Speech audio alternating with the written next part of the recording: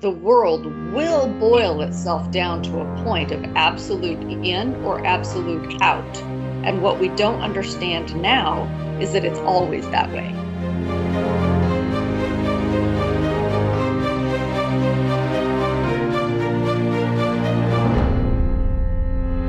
Hello, this is the Adventure Through the Bible podcast. My name is Matt. Joining me today are your friends and mine, Karen. Good morning. And Amy. Good morning from the swamp. Yes, and Tracy. Good morning. Yes, I was going to say it has been quite the week. Amy almost drowned and Karen was getting high and stoned this week.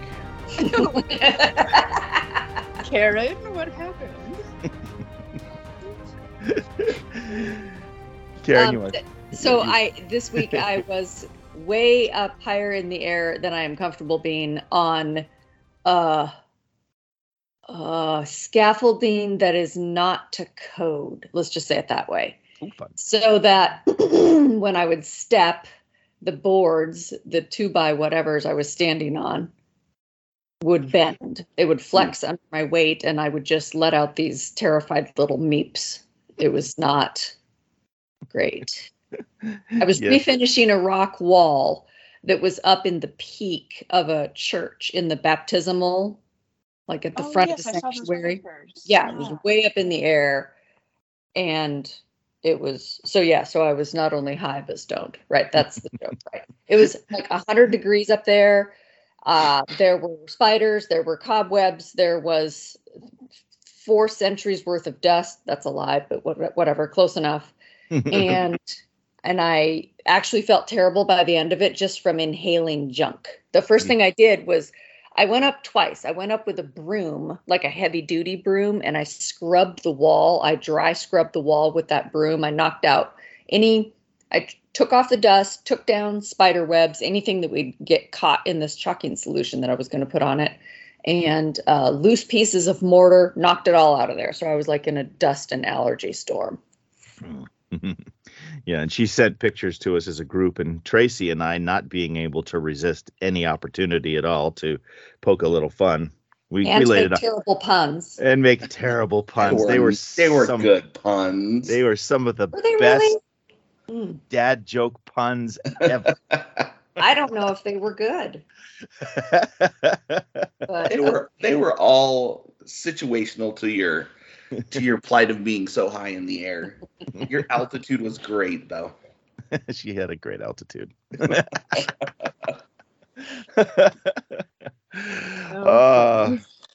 That's just a sampling of it, folks. You should have been there. Oh, I could read them. I could read them. You were in raw form. Yeah. We're like, we're powering it on today. But yeah, then Amy was about ready to build an ark this week to save her horses. Holy smokes. Yeah. Oh my goodness.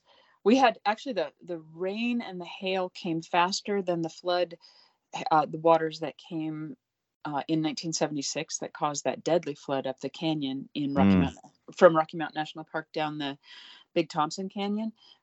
We got 2 inches of rain in 20 minutes, and it was preceded by hail. So yeah, it was quite devastating to our building project. And then my barn flooded, and I had a 70-foot by 8-foot by 8-inch deep swath of hail in the barn that washed in. So it was brilliant. Mm-hmm.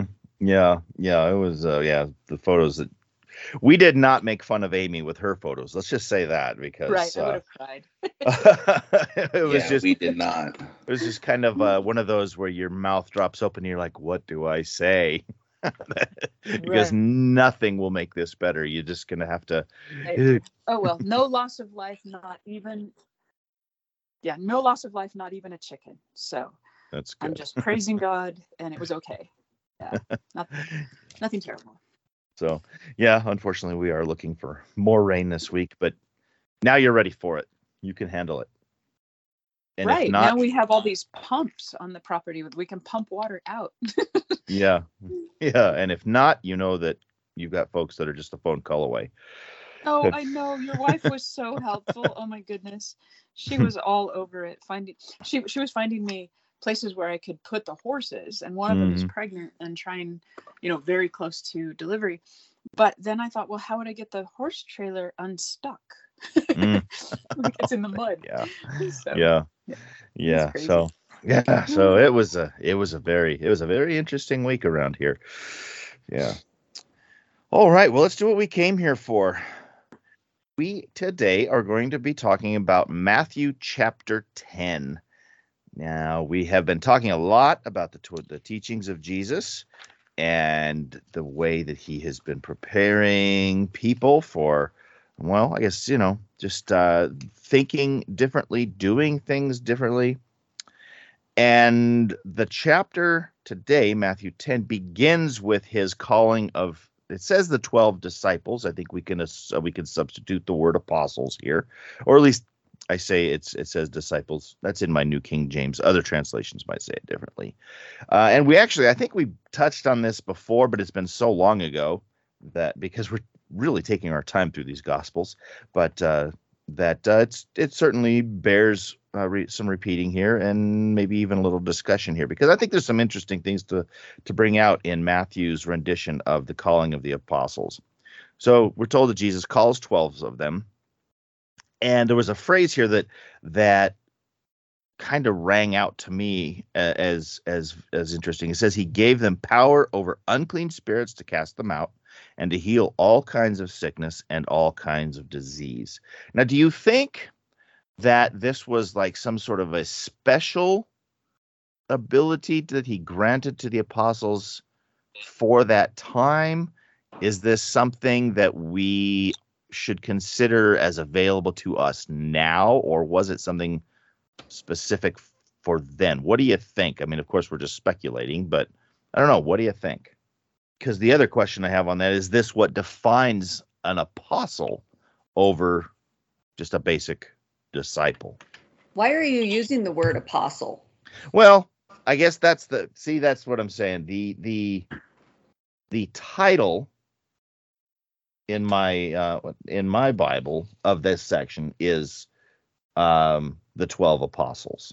Yeah. But yet it's in kind the of flipping text back it and says forth, though. Yeah, in the text then it uses the word disciples. And so that's and apostles. Yeah, it does both. So yeah. So anyway, the biggest question I have there though is did Jesus grant these guys something special for right then? Or is this something that we should consider available to us, and for some reason we don't see it? I missed a couple of things this last week because of the flooding, but so maybe I missed something, but the text in Matthew 10 verse 2 in Greek actually does use apostolon, so apostles is correct. So is there something wrong with using that term? Is that what you're saying? I'm not saying that. Oh, okay. And Karen was just wondering why I'm using that, and because it is in the text of what we're reading. Right. But it seems to be a different phrase than just simply disciple. It seems to indicate something, at least to me, it seems to indicate something kind of above and beyond just a basic disciple, somebody just, having a basic following of Jesus versus potentially someone being granted something special, or maybe it's just a special closeness to Jesus. I don't know. Okay, go ahead. The definition of a disciple is somebody who studies, right? Somebody who is sort of like a student of a certain set of doctrines or of a person, right? I think the definition of apostle is like one who is sent out. All of that is exactly right. Yeah, I agree 100%. Okay. So it's not that they were different people, it's that they were entering a different role. Gotcha. They were still disciples. Well, sure. Yeah. My what I was trying to get across, I guess, is that they set apart from a basic disciple, though. As an apostle, they're given a special mission. And like I said, the text seems like potentially they're given special abilities. Something about them to be able to cast out spirits and heal people and heal, get rid of diseases and stuff. That doesn't, I mean, I'm just talking from a personal perspective. That doesn't seem to be an ability that I feel is at my disposal, but I'm wondering, should I feel that? Should it be? I don't know. So you didn't do any of that yesterday? You didn't raise the dead or cleanse the lepers? I didn't. No. Slapper. Well, okay. So I think the key right here might be verse 7. And he said unto them, the kingdom of heaven is at hand. And so it is on that particular, like he's trying to send them out with the word of God to say to people, this is what the kingdom of God looks like. No more diseases, no more death, no more, oppression by these demonic forces. And so, I mean, to me, that kind of unlocks it. And I think those things are available to us. But at this moment in history, for some reason, it's not the norm. Mm-hmm. Yeah, I like that better. I like it's not the norm. And I think you have to proceed with caution there, because I have a thing in my notes this week. It's been tried before. And the devil and the demons respond, I know John, I know Jesus, but I don't know you. Right. Yeah. And commence to rip them up. Right. So I think it's one of those proceed with caution. Mm-hmm. Yeah. Interesting. But do I think Jesus gave them special abilities? I think it's the time that they spent with Jesus, the faith that they had in Jesus, is what kind of enabled them to do that. Mm-hmm. So I have not, directly cast out demons, of course. But I do feel like the power that Christ gives us through the Holy Spirit has been active in my life for the ministry to my family. And so, alcohol has by and large controlled my entire extended family. And so, and I do know that when I have let go of my urge to try to, control these people or help these people or whatever, and just spend significant time on my knees, turning it over to the Lord, he has been able to act in their lives. And I have no idea how that works. I really don't. But I do know that he has changed things for people who have been controlled by what I believe is the demon of alcohol. And because it owns my family. And I just am like, wow, God really helped. And and intervened in ways that I could not have predicted. And so I, like Tracy was saying, it's not the norm, and yet it still happens in our experience with God. Mm-hmm. Yeah, I agree. It happens. I mean, I think we've all seen it happen, other than perhaps a resurrection. We have certainly all seen God's working in someone's lives to turn it around, get them free of addictions, get them free of lifestyles that have drawn them in the wrong direction. But I have never witnessed an exorcism. Like I said, I've never witnessed or performed a resurrection. Mm-hmm. Actually here it doesn't talk about resurrections. I'm throwing that in on my own. I've never raise the dead would imply that. Yeah, I think so, possibly. Because we do see times when some of the apostles are involved in that. I think maybe that's in Acts, but 1915 is the one that I refer to as be careful, because if you don't know what you're doing, maybe is a little bit harsh. Right. But if you tread too lightly on that, it might not go your way. Yeah, I mean, if you're gonna try to battle demons, yeah, you can't. That's a serious deal. But I agree with Amy too. I think Jesus gives you the power, and it's I think too, where 2 or 3 are gathered, where you pray for people, you pray earnestly for people that are struggling with these, addictions are one of them. I think exorcism is on the far spectrum of that. But I think too, we are given that power to say, you know what, if you put your your faith in Jesus and you pray earnestly about something, I think it can turn the tides. Mhm. I absolutely believe that. Mhm. I do too. I really do. Okay. Well, as the apostles are named, then there's kind of some stuff here that I found a little interesting that I'll point out, and I'll see what you guys think about it. We're given names: Simon Peter, Andrew, who is Simon's brother, James the son of Zebedee, John, who is James's brother, Philip, Bartholomew, Thomas, Matthew the tax collector, James the son of Alphaeus, Lebbaeus Thaddeus, Simon the Canaanite, and Judas Iscariot. Now, what I find interesting about some of these names, especially for the time period, is who was chosen. Some of those names sound rather Greek rather than Hebrew. And of course, all of these are like, I don't know, would you call them anglicized versions of names? I'm sure that Matthew probably wasn't pronounced Matthew at the time. A lot of these, but like James, the son of Alphaeus, that sounds like a rather Greek name. Lebbaeus Thaddeus. I mean, if that isn't Greek, you tell me what is then. And so that, these are guys, at least my take on this is that these aren't Jews. These aren't,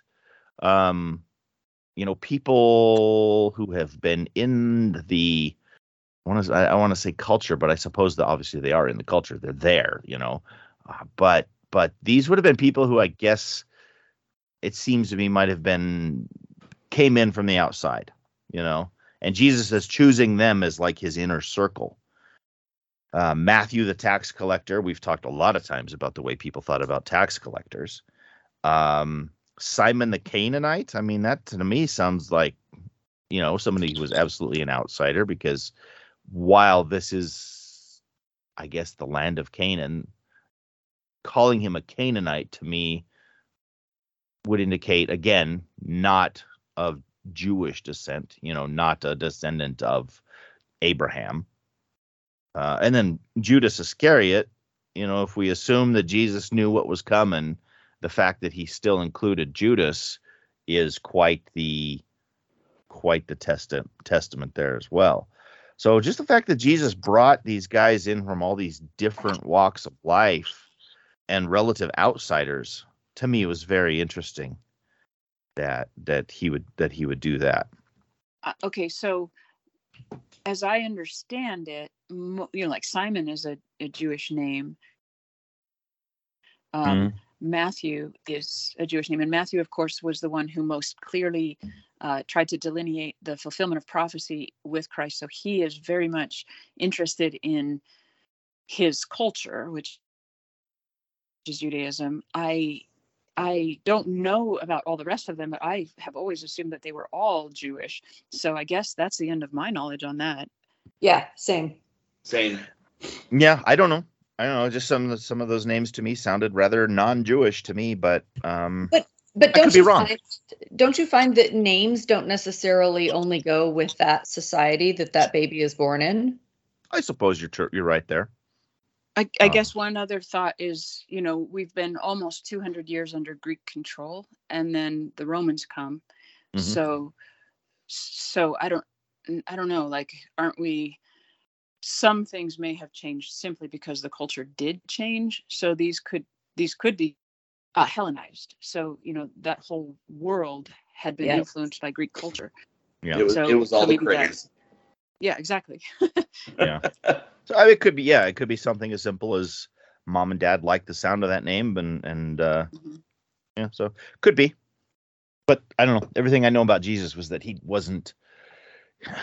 didn't feel bound by traditions and too much by cultural norms. Jesus was going to do what Jesus was going to do.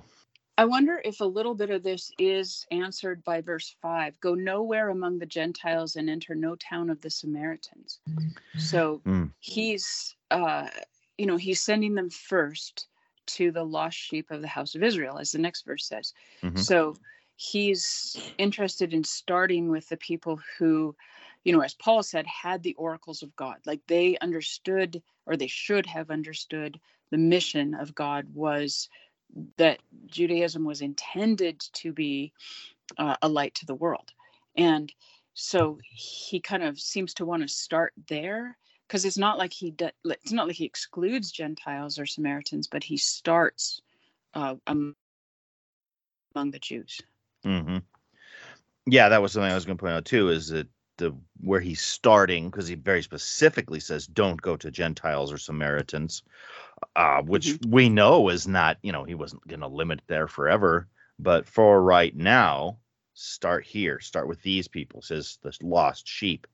And he has already gone to one Samaritan. Right. Yeah. So yeah, it's very clearly not, this is not the only people who this message is for, but right now we're going to deal with this group. Right. Which, sometimes is, I think even sometimes, as a church, we feel like we should be very evangelistic and we should be bringing people in and such. But if you're in a congregation where people, they want to follow Jesus, but maybe there's a little question about how things are going, maybe it's not the time to be reaching out, putting the fingers out everywhere to draw everybody in. Maybe there is a time to let's just work right here. Let's get people back on board. Let's get people back into where they're intended to be. And yes, the evangelism will come later, but right now we got to do this. We got to work right here, And to me, it sort of seems like what Jesus is doing. He's like, yeah, we'll get there. But right now we've got the people right here that need this. So to me, that's kind of what is happening here. And Jesus is telling them, preach that the kingdom of heaven is at hand. Now we've talked here several times about how when he says the kingdom of heaven, he's not talking about a worldly kingdom. He's not talking about, a place with walls. And he's talking about a mindset. He's talking about a philosophy. He's talking about a movement of people who are working towards the goals that Jesus has, those goals of love and healing and reaching out to other people. Not just let's get rid of the Romans. Let's get rid of these oppressors. But rather let's work on our hearts. Let's work on how we relate to other people. Let's work on how we interact with them, how we invite them in, and how we welcome them. Here again, he says, heal the sick, cleanse the lepers, raise the dead. See, I knew that one came in somewhere here. That's why I was thinking that cast out demons. And so again, it has me just wondering, is this, especially the raise the dead part. That one is the one, that gets me, is being something for right then, maybe not specifically for us. I can remember a few years, the reason I keep coming back to this is I remember a few years ago, and maybe you guys remember this story, there was a couple whose son died from some illness. I don't remember. And they refused to have him embalmed or anything for several days. They kept him in the home for several days, and they were adamant that God was going to resurrect the boy. It obviously didn't happen, or the world would have exploded with that story. Eventually they had to concede that the boy was not going to be resurrected. He was not going to come back to life. And even though they spoke out strongly about their faith on that, it just became clear that was not going to be granted to them for whatever reason. And so that's why I keep coming back to that and going, was that for right then? Was that for that moment? Because I've never witnessed an instant healing. I have never witnessed an exorcism. I have certainly never witnessed a resurrection. But that doesn't change my faith in the possibility for it to happen.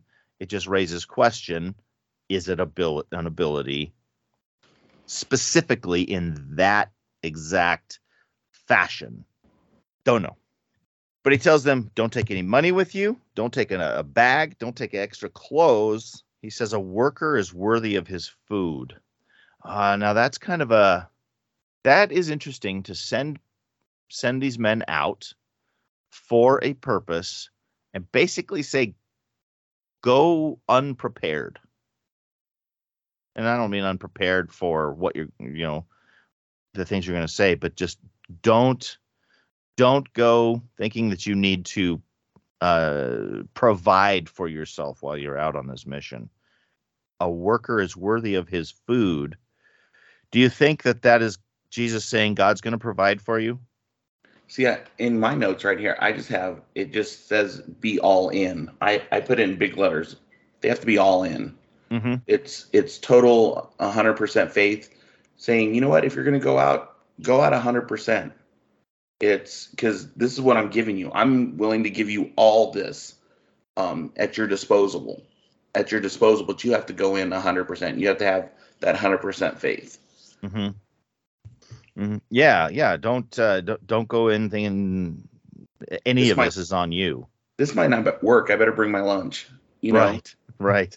Yeah, and that's hard for us to do because we're used to having to prepare. Yeah, all of that goes completely against my planning little heart. Mm-hmm. But I've always taken it to mean when it says a worker is worthy of his food, not like, well, if you preach a good enough gospel and people like to hear it, they'll feed you. That I didn't take it that way. I took it as you're working for God. God will feed you. Mm-hmm. That's the way I've always kind of just sort of understood that in my head. Yeah, me too. And it would, it sort of would, from what we read beyond this, it would indicate that there is an implication that the people that you're preaching to will take you in. Some will, some won't. But just be assured. Essentially, be assured you're going to be taken care of during this. And so that's kind of a cool concept, or kind of a cool concept that Jesus is placing on them, of, like Tracy said, just go all in and don't worry. I'm going to take care of you. You're going to be fine. He says, I don't remember how he put it, but in my notes I wrote down, stay and work with whoever is worthy. And I put worthy as kind of in quotes here, whoever is worthy. If someone won't take you in or listen to you, he says, shake the dust from your feet and move on. I can resonate with this somewhat because there's no point in wasting your time if nobody's going to listen. Work with the people who are receptive. Don't tear your hair out trying desperately to convince somebody who just isn't interested. Well, I think some of this goes back to like what we were talking about in our last episode, which is the parable of the sower. The seed is the same. The call to go out and be a sower is the same. Mm-hmm. But if you are the sower and you are called to sow right then, and you notice that the soil that you're trying to sow in is not prepared for the seed, then don't sow right then. Like, to me, that's just kind of what it goes down to. Mm-hmm. Does that make sense? Yeah. Or as you cast the seed out and you see that, oh, that's just not growing, don't sit there trying to harvest that, because it's going to amount to nothing. It's not going to be worth your time. Yeah, because you've got to leave room and time for, let's just throw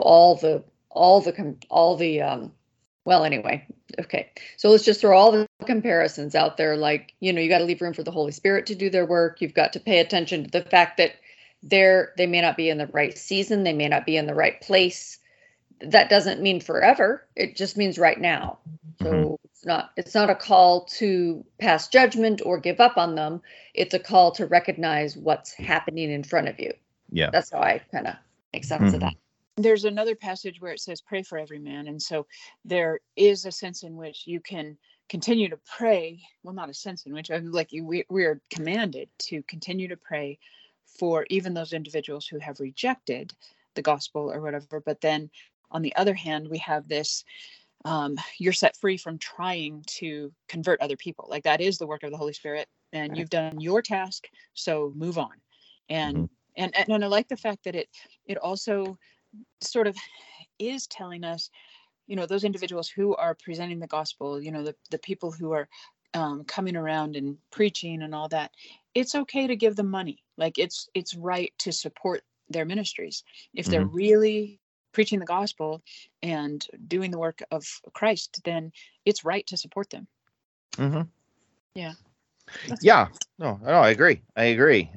Because that's their means, and their means for living. And I mean, let's face it, somebody who is spending their time. This is going to sound horrible. I'll try to understand what I'm saying, though. Someone who is spending their time solely spreading the gospel, they're not producing. Get what I'm saying?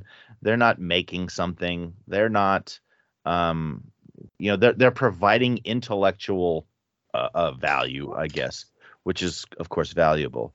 But I don't know. My foot is so far in my mouth on that one now. But some people might see it as putting out something for nothing. I kind of see what you're saying, though, and I think it's hard to say sometimes if there's a tangible thing for evangelism where you can't feel bad if you only baptize one person and you're preaching to 1 million people. It's like that one person is most important. Mm-hmm. You know what I mean? It can't be quantified by saying, oh, you need to baptize every single person there. And I think that's what this is kind of saying. It's like you can go there and you could spread the message and you could do it 100%. And it just might not be the time. Yeah. You know what? Pick up your stuff, move on. You've planted all the seeds. I'll do the rest. Yeah. And we want to quantify things.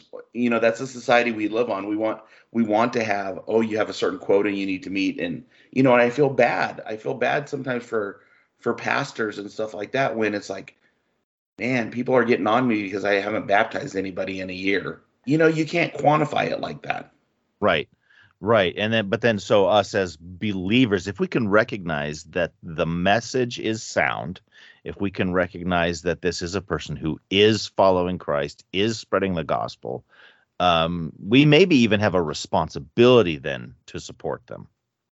And I know there could be some people out there who have those televangelists in their mind who are always, they're there with their hand out all the time, and then they have their private jet and they're driving their Cadillac or whatever.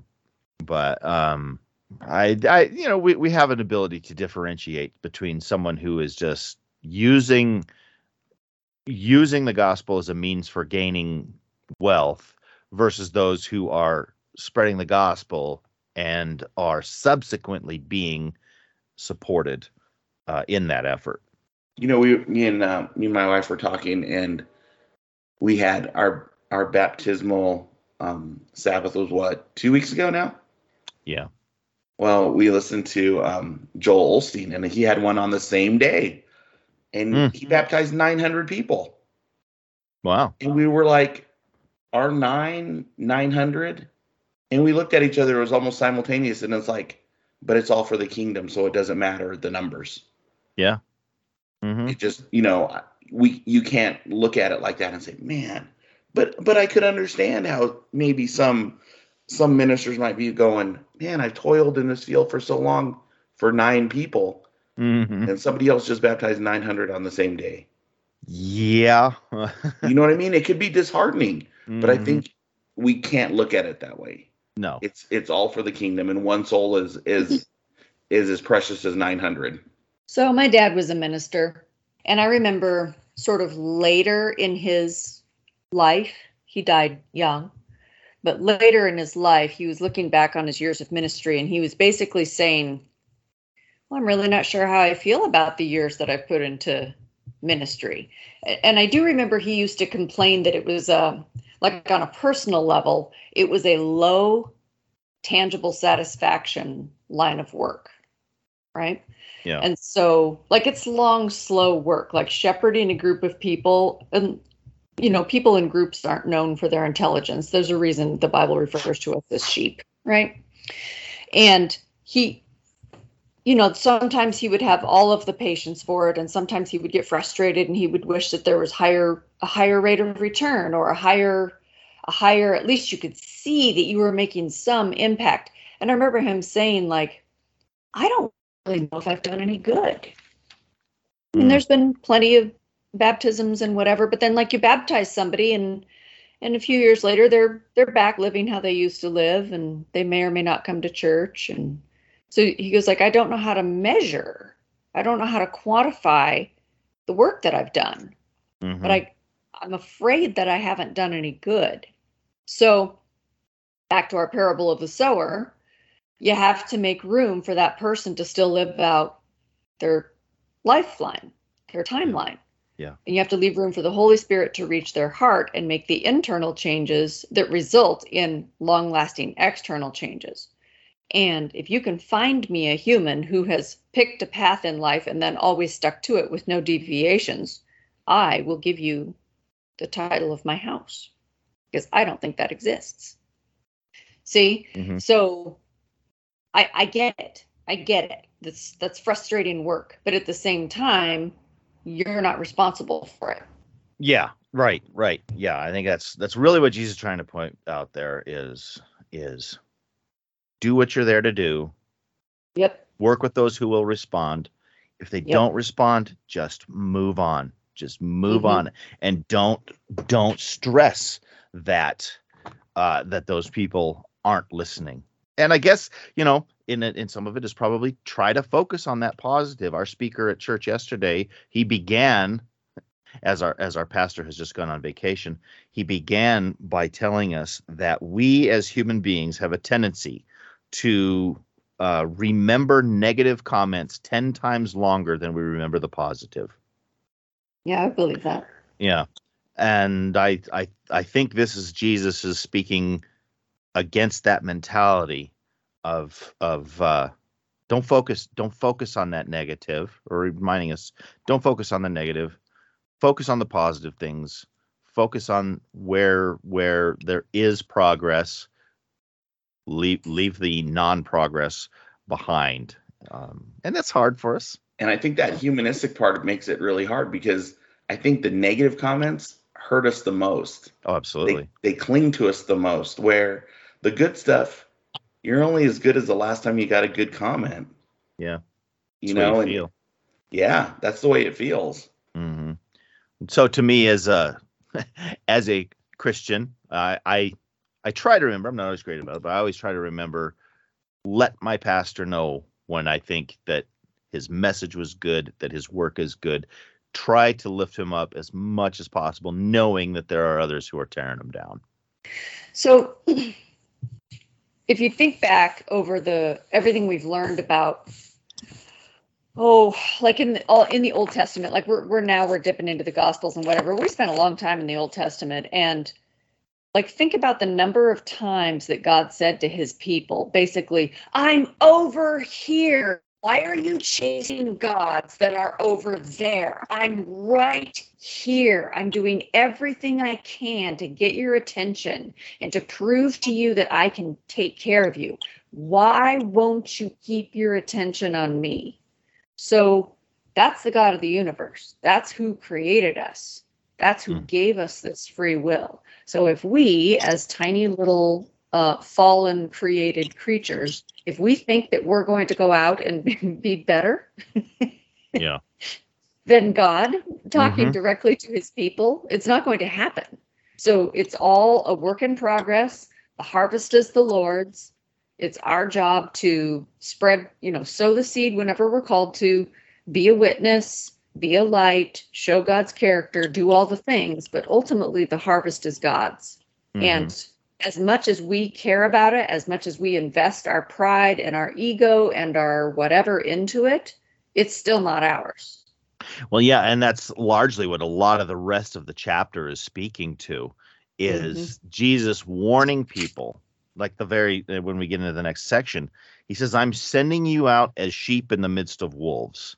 Right. That's kind of a graphic picture to see, imagine what's going to happen to a sheep if it finds itself in a pack of wolves. It's going to get torn apart, and he's warning them here of that. But I don't think he's warning them to make them afraid. I think he's warning them to say, expect this. This is what you're going to encounter. I'm still sending you out, but expect that this is going to happen so that you're not surprised by it when it happens, so that you're prepared for it when it happens. And then you can respond accordingly. Yeah, he's definitely not telling them. I mean, he's definitely giving them a very clear heads up. I'm sending you out like sheep among wolves. Therefore, be as shrewd as snakes and as innocent as doves. Mm-hmm. Right? And he says, be on your guard. You will be handed over to local councils and be flogged. On my account, you will be brought before governors and kings and as witnesses to them and to the Gentiles, right? So you're going to get hauled into very uncomfortable places because it is your job, it is your calling as apostles, right? Disciples who are being sent out, that you are to be this witness.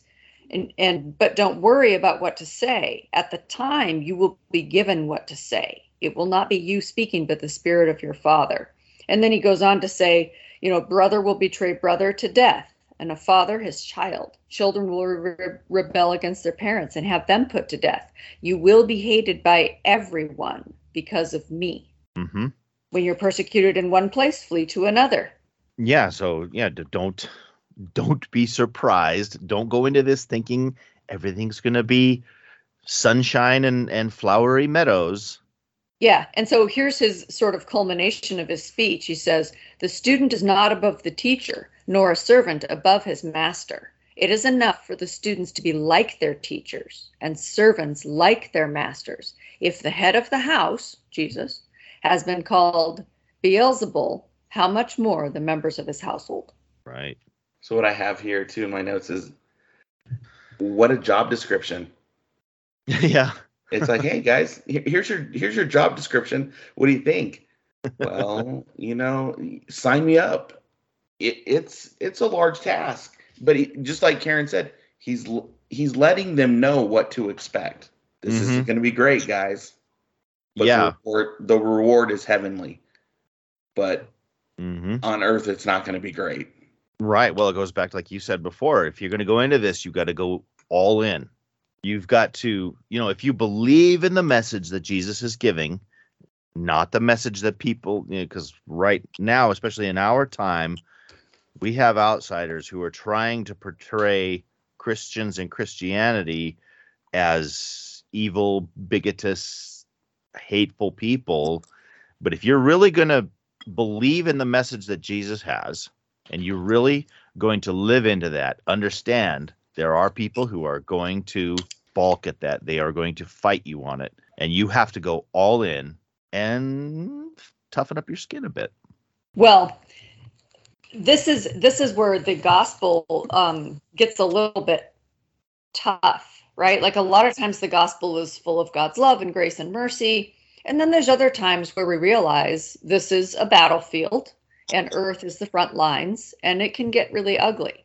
Mm-hmm. So he says some interesting things here. Going on in verse 26, he says, so after listing off all of these things and saying, if the master of the house has been called Beelzebul, how much more the members of the household, right? So then he says, do not be afraid of them. There is nothing concealed that will not be disclosed, or hidden that will not be made known. Mm-hmm. Do not be afraid of those who kill the body but cannot kill the soul. Rather, be afraid of the one who can destroy both body and soul in hell. So right. And then he gives this kind of famous comparison. Are not 2 sparrows sold for a penny?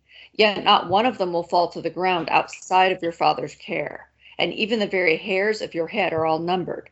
So do not be afraid. You are worth more than many sparrows. How many dead animals and birds do we see on a daily? Oh, probably so many that we don't see them anymore a lot of times. Yeah. So I live fairly close to an interstate highway, and it is the main thoroughfare to get from town to town. The amount of roadkill is astounding sometimes and horrific. And so that's what I'm getting at here. This isn't a promise that because your Father has his eye on you, you will escape harm. It's that there is an ultimate judge who sees everything and keeps a tally, and that this earth is not permanent. I think that's where the reassurance is. And then in verse 34, it says, do not suppose that I have come to bring peace to the earth. I did not come to bring peace, but a sword. I have come to turn a man against his father, a daughter against her mother, a daughter-in-law against her mother-in-law, a man's enemies will be the members of his own household. And then he Hmm. goes on to say, if you love anything on this earth more than me, you're going to have trouble. Mm-hmm. So this is the all-in part that Tracy was talking about. Like, this whole passage is, are you in or are you out? Because ultimately, like, we spend most of our lives shooting for mediocrity. It seems like we got one foot in, we got one foot out. Like, sometimes we're super excited about the gospel and working for Christ, and other times we're like, yeah, but I'm comfortable and I like my lattes this temperature, right? Yeah. In the end, when it comes down to it, the world will boil itself down to a point of absolute in or absolute out. And what we don't understand now is that it's always that way. I think at the end of time, we'll feel it. It will be playing out in a visible way. But in truth, it's always that way. You're either all in or you're not. Mm-hmm. Hot or cold. Yep. Hot or cold. 'Cause, yeah, when Jesus says that in Revelation, don't. And he, when he says that, it's because you really can't play the fence on this thing. You just can't. And I think that's what this whole last half of this chapter is talking about. You've got to be all in. You have to believe in this message. You have to believe in Jesus. You have to believe in it to the point that you are willing to give up everything else for it. Like we were talking last week about the man who finds the precious pearl, or the man who's digging in the field and finds the treasure. You have to want it to the point where everything else, family, fortune, comfort, everything else is secondary to this. Yeah, verse 37 is really like the culmination of everything we're saying here. Anyone who loves their father or mother more than me is not worthy of me. Anyone who loves their son or daughter more than me is not worthy of me. Mm-hmm. He's not mincing words. No, he's not. And if you read Luke's rendition of that, he actually uses the word hate. Now, of course, it's in comparison. Right. You have to infer that. But he says, if you don't hate your father and mother, well, in comparison to your love for Christ, for your love for his message in the kingdom. Yeah, so not just second, but a distant second. Yeah, distant second. To where it would seem like absolute contempt if you chose the kingdom over your family. Yeah, not worthy of him. That is quite the statement. That is an all or nothing, all in. You either do this or you don't. And it certainly requires a commitment. And so, yeah, it is important for us to know going into it what we're going to be up against, and then to still be willing to go along. That is an all-in attitude. Where he says, it's a phrase. We maybe even talked about this before. 39. He who finds his life will lose it, and he who loses his life for my sake will find it. Yeah. Meaning that our true purpose is in Jesus. And if we insist on following our own passions, that life is lost. If where we are, what we're created for is in Jesus, is in that cooperation with God, is in that that existence that God has for it, that is beyond physical comfort right now. It's beyond physical satisfaction right now. It's beyond, and if we just settle now for those comforts, yeah, we might feel good right now, but one day when we learn what we could have had, we will be sorely disappointed in ourselves. Well, and this is a real trick, and I know I've brought this up a number of times over the last couple of months, but this is a real trick. I mean, the Bible tells us flat out, you've never seen it, you've never heard it, you can't even imagine it, right? We're being asked to give up allegiance to everything we can see, hear, feel, and handle in favor of something that we have never seen, we've never heard, and that we're told flat out is beyond our imagination. That's hard. Is it any wonder we get distracted by whatever it is that makes us happy here and now? Shiny thing over there. Yeah. Yeah. Swirl. Squirrel. What? Mm-hmm. Yeah. I had an interaction online, but it was with a guy who I have since had much less interaction with because his views and mine were just so far apart that I decided it was better to just part ways at the time. Better But for your blood pressure. yeah. But one time he had posted something along the lines of, and it's been a lot of years since he wrote it, but it was something along the lines of religious people are taking a great gamble with their lives to follow their religious beliefs. And I had to question that. I was like, what am I gambling? I mean, really think about it. What am I gambling? You know, if I'm giving up some creature comforts now, if I'm giving up a party lifestyle, if I'm giving up, you know, some brief moments of pleasure, what am I ultimately giving up? What is the gamble there? Because if everything that we've been talking about for going on 3 years plus years is untrue, and I get to the end of my life and I die, what have I lost?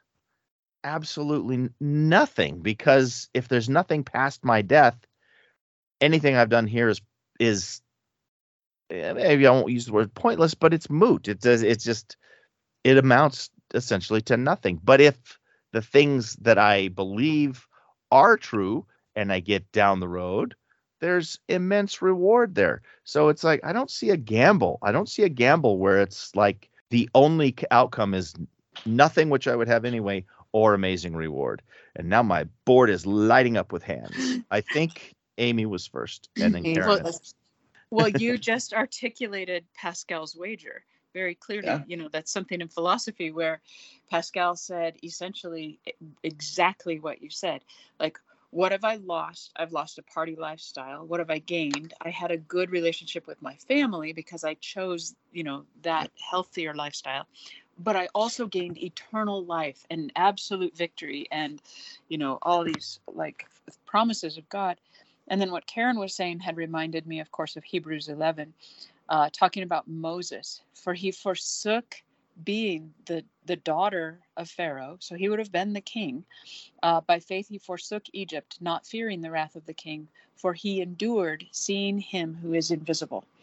And so, you know, that's our task. Like, we have to keep in mind all the time the spiritual realm and the presence of Christ in our lives. And then we'll see beyond this tinsel town that we live in. See how wise I am? I'm You're Pascal, baby. yeah, I never even heard of Pascal. So, well, other than You just said exactly. He wrote a whole book about it. This is the way. I'm so wise. I think Karen was next. Oh, gracious. I don't remember what I was going to say. Oh, I do remember what I was going to say.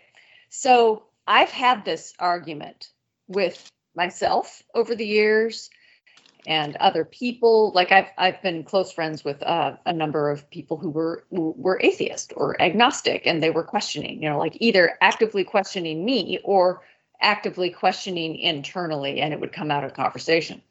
And the thing that I would always come down to is my natural inclinations are not good. Like I'm not a good person without God in my life. So I've had to reconcile it that way. Like if I get to the end of my little timeline of life and it turns out there's nothing left, I have at least been a better person. And that's kind of how I've come to grips with it. Mm-hmm. Mm-hmm. And the atheist might argue that you don't have to be a Christian to be a good person, which is, you know, potentially true. To which my response is, I do.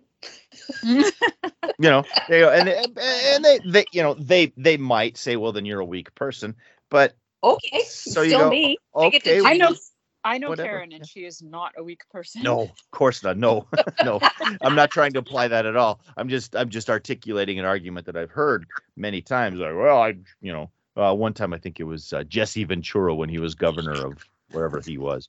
He was like, Minnesota. yeah, religion, Minnesota. Thank you. And he was like, religion is for weak people. And I was like, okay, fine, I'll take that. It actually, you know, says that in the tenets. Why, at the end of the day, if it makes me a better person, why do you care where I'm getting my motivation? You know, why do you care? See, I think about that too, and I agree with what everybody is saying here, is that it's not a huge trade-off.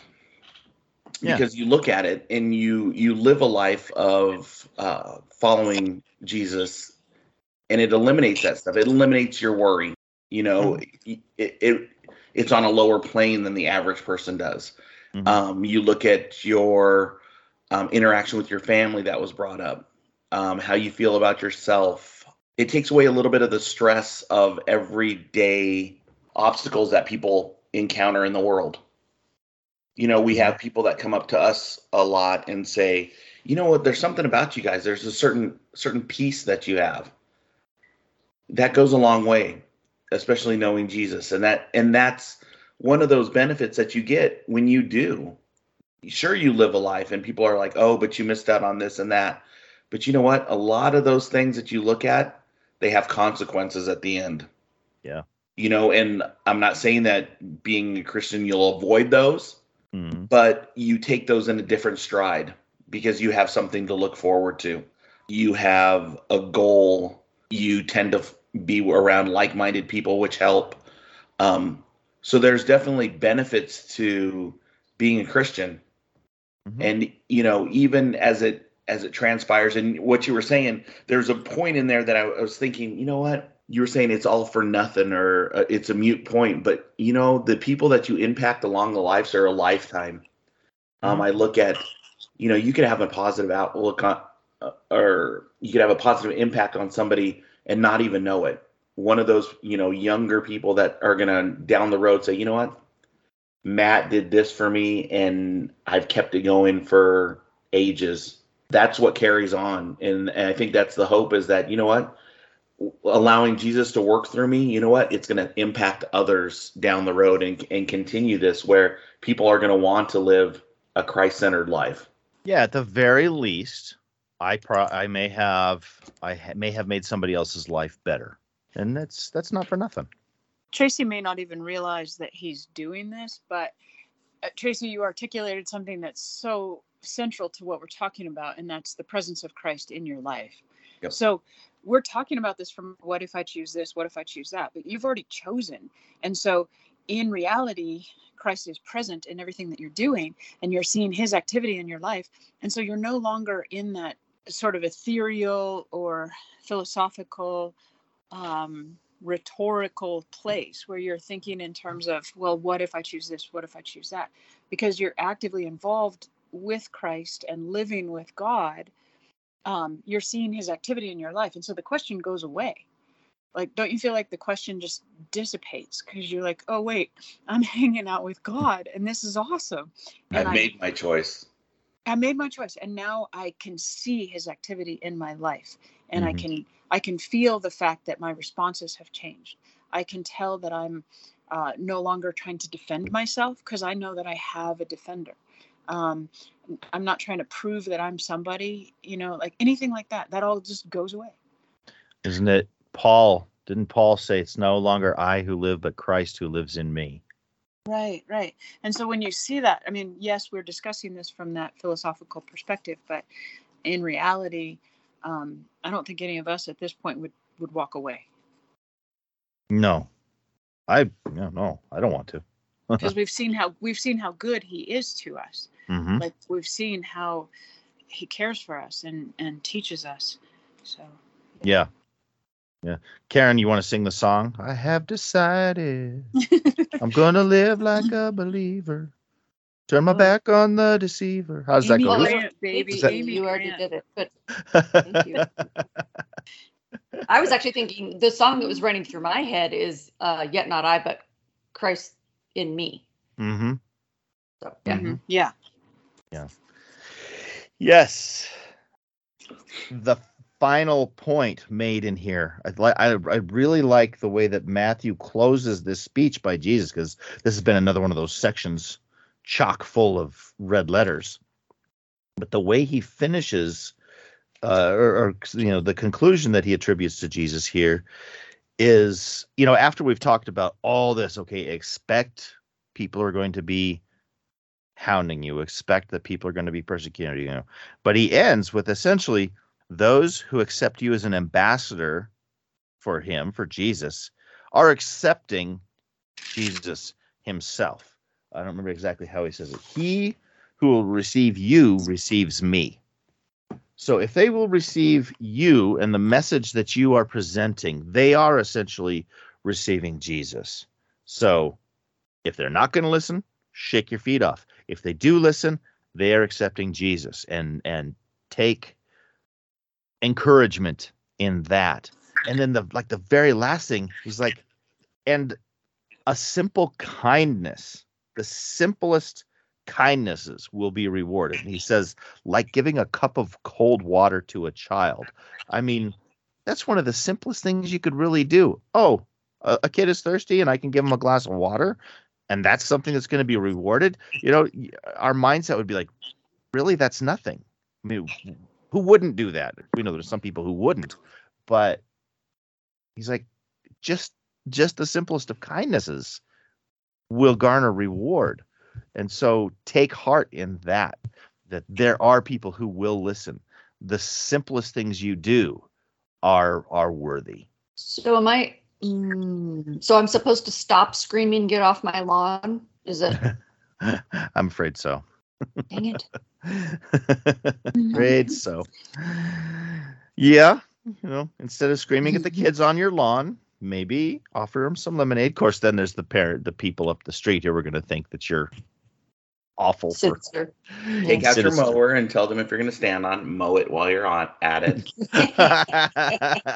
There you go. While you're there. But simply be kind. Just show kindness. And that is such a large part of the messages that Jesus is there to try to get people to accept. And that so many people are so adamant against, and it is just baffling that this is the message that Jesus got killed for. Just be nice. Just show some kindness.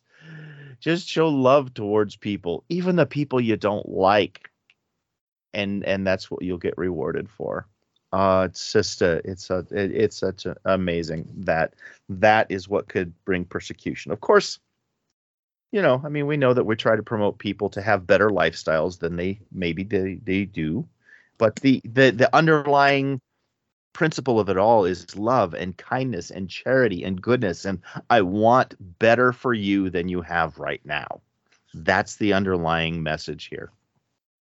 And so if people will accept that, understand they are accepting Jesus, I guess, on your behalf. And that's always our prayer here too. Before we start, I always pray that what we do here will bring people closer to Jesus. That's the only thing we're here for. And so I really do pray that is the result of what happens here. Any final thoughts?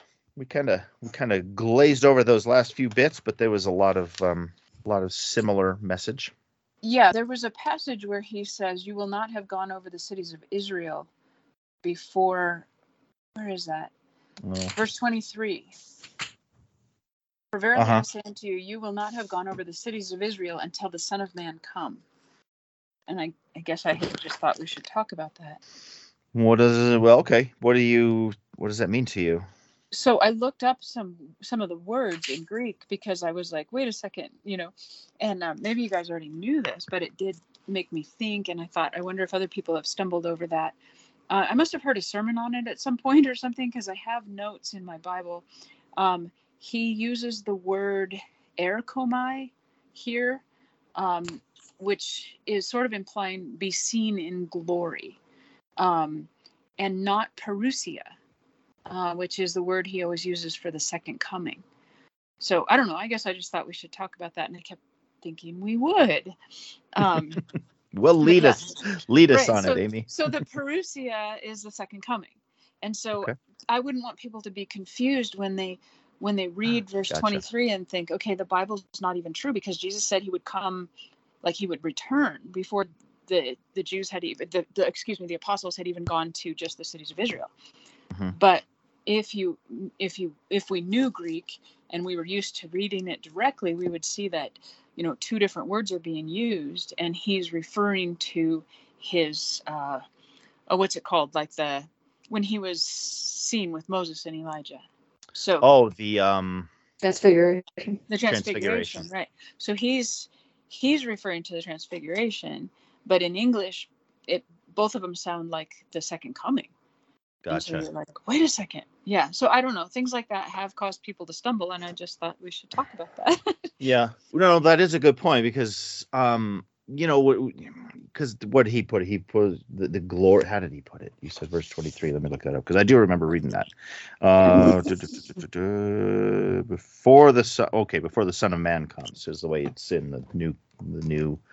Well, yeah, before the Son of Man comes, but he's already been referring to himself as the Son of Man, and so yeah, and then you said comes into his. Did you say comes into his glory? I'm not sure what translation that would be, but could be talking about the transfiguration. It could even just be talking about the whole passion story. The crucifixion and resurrection. When you see that culmination of what Jesus came for. To me, that is a large part of the glory of Jesus. To me, even more so than the transfiguration of him standing there with Moses and Elijah. But when he performs the task that he came for, when he succeeds in what we at the surface would not see as success, when he does what he said he's doing, that is his glory as we look back and see, wow, he did that. He died. He came back. He defeated evil at that moment. So say that again, Amy. What is the Greek translation? The Greek word and what it means? Erkomai just means comes, actually. But parousia is the word that he uses in Matthew 24. So when he's talking about the second coming, when he says, as lightning comes out of the east and goes into the west, so shall it be when the Son of Man comes.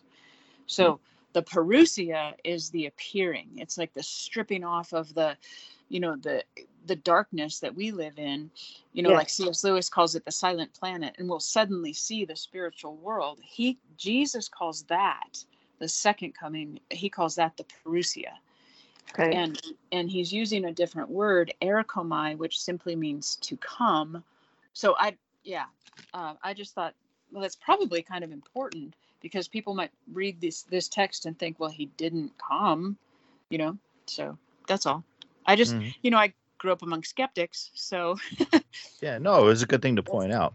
Yeah, that's interesting. I did not know that. And I didn't understand that phrase when we read it. I figured it had some kind of meaning that I just wasn't grasping. I just didn't know what it was. Yeah. I didn't take it literally, and then therefore there's a hole in the gospel. I just assumed that there was some kind of figurative meaning that I didn't understand. Yeah, he's using two completely different words. It's like when he says in John 3:16, that you might not perish. That's not the same word that he uses when he says that Lazarus has fallen asleep. So the Greek is helpful in understanding that, Jesus understood death as like this, terrible thing that we understand it as, but he understands our normal death as just sleep, so same kind of thing where it's like a completely different word. And so he is probably being very specific when he says, I will come back. And then we translate it into English and go, that's weird. Right.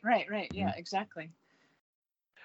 Yeah, I didn't mean to gloss over that, I guess, but as I was reading it, to me, of course, maybe it's from my familiarity with Scripture somewhat, and that just I didn't take that necessarily to mean his second coming. I took it more to be just a glorification, his glory. When you see what I'm here for. You still won't have been throughout all of Israel, and so interesting. Okay, that's well, thank you for letting me say that.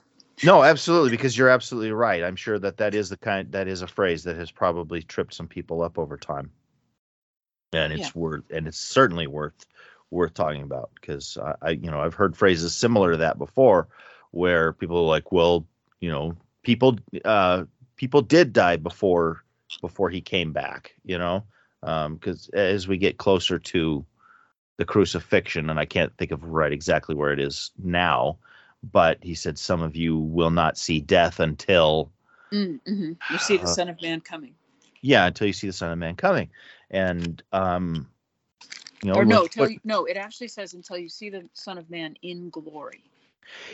Yeah, and people have taken that to mean the second coming, but then people go, well, those people are dead. And you're like, well, yeah, you're right. So that couldn't have been what he meant, So we have to think, what is Jesus's glory? What, where is he glorified the most? Is it in the second coming, or is it in the culmination of his mission, which was at the cross? To me, it's at the cross. The second coming to me is like the cherry on top of the cake, but it's not the culmination necessarily of what Jesus's mission was while he was here. So I looked up that verse, and that's Matthew 16, verse 28. There are some of you who are standing here who will not taste death until you see the Son of Man coming in his kingdom. Okay, so that sounds pretty direct, but then right away in chapter 17, we have the transfiguration. So they see him with Moses and Elijah in all his glory, and they're suddenly overcome. Like they realize who he really is. Mm-hmm. Mm-hmm. Well, and then he said in his kingdom. Well, what's the kingdom that he's been talking about? It says a lot of times we want to say, oh, the realm in heaven where Jesus and the angels live now. But that wasn't what he was talking about when he was here. That's in no sense of when he's talking about the kingdom of heaven, is he talking about a physical place where they're going and living. He's talking about that. He's talking about that philosophy, that mindset, that movement that he is trying to get people on board with. That is his kingdom, and that comes into play at the crucifixion too. I think when he's talking to those thieves, but yeah, thank you for bringing that up. I think that was a good, an important point to make out. Did we miss anything else, Amy? No. No, because I hate cutting people off. I don't like getting to the end and going, oh, I wish we would have talked about this, So yeah, so that that is largely the mission, the message that Jesus is telling us. Be prepared, but even the simplest kindnesses will be rewarded. It's a powerful chapter, I think. All righty, well, that is Matthew 10. Next week we will dive into Matthew chapter 14. Let's take a look at that real quick, see what we're going to be talking about there. Yes, this is when we talk about John the Baptist's death, and a few other things. So it's going to be doing some pretty cool miracles. So we don't want to lose our head over it. Hardy horror. Come on, Karen. No. Yeah. Alrighty, so next week we will be talking about Matthew chapter 14. While you are reading that and waiting for us, remember you can reach out to us at attvpodcast@theadventure.org. Check us out on Facebook. Make sure you share the podcast with your friends and family, and be sure to subscribe to the podcast so we reach you in the feed each and every week. And we look forward to talking to you again next week. Thanks for listening.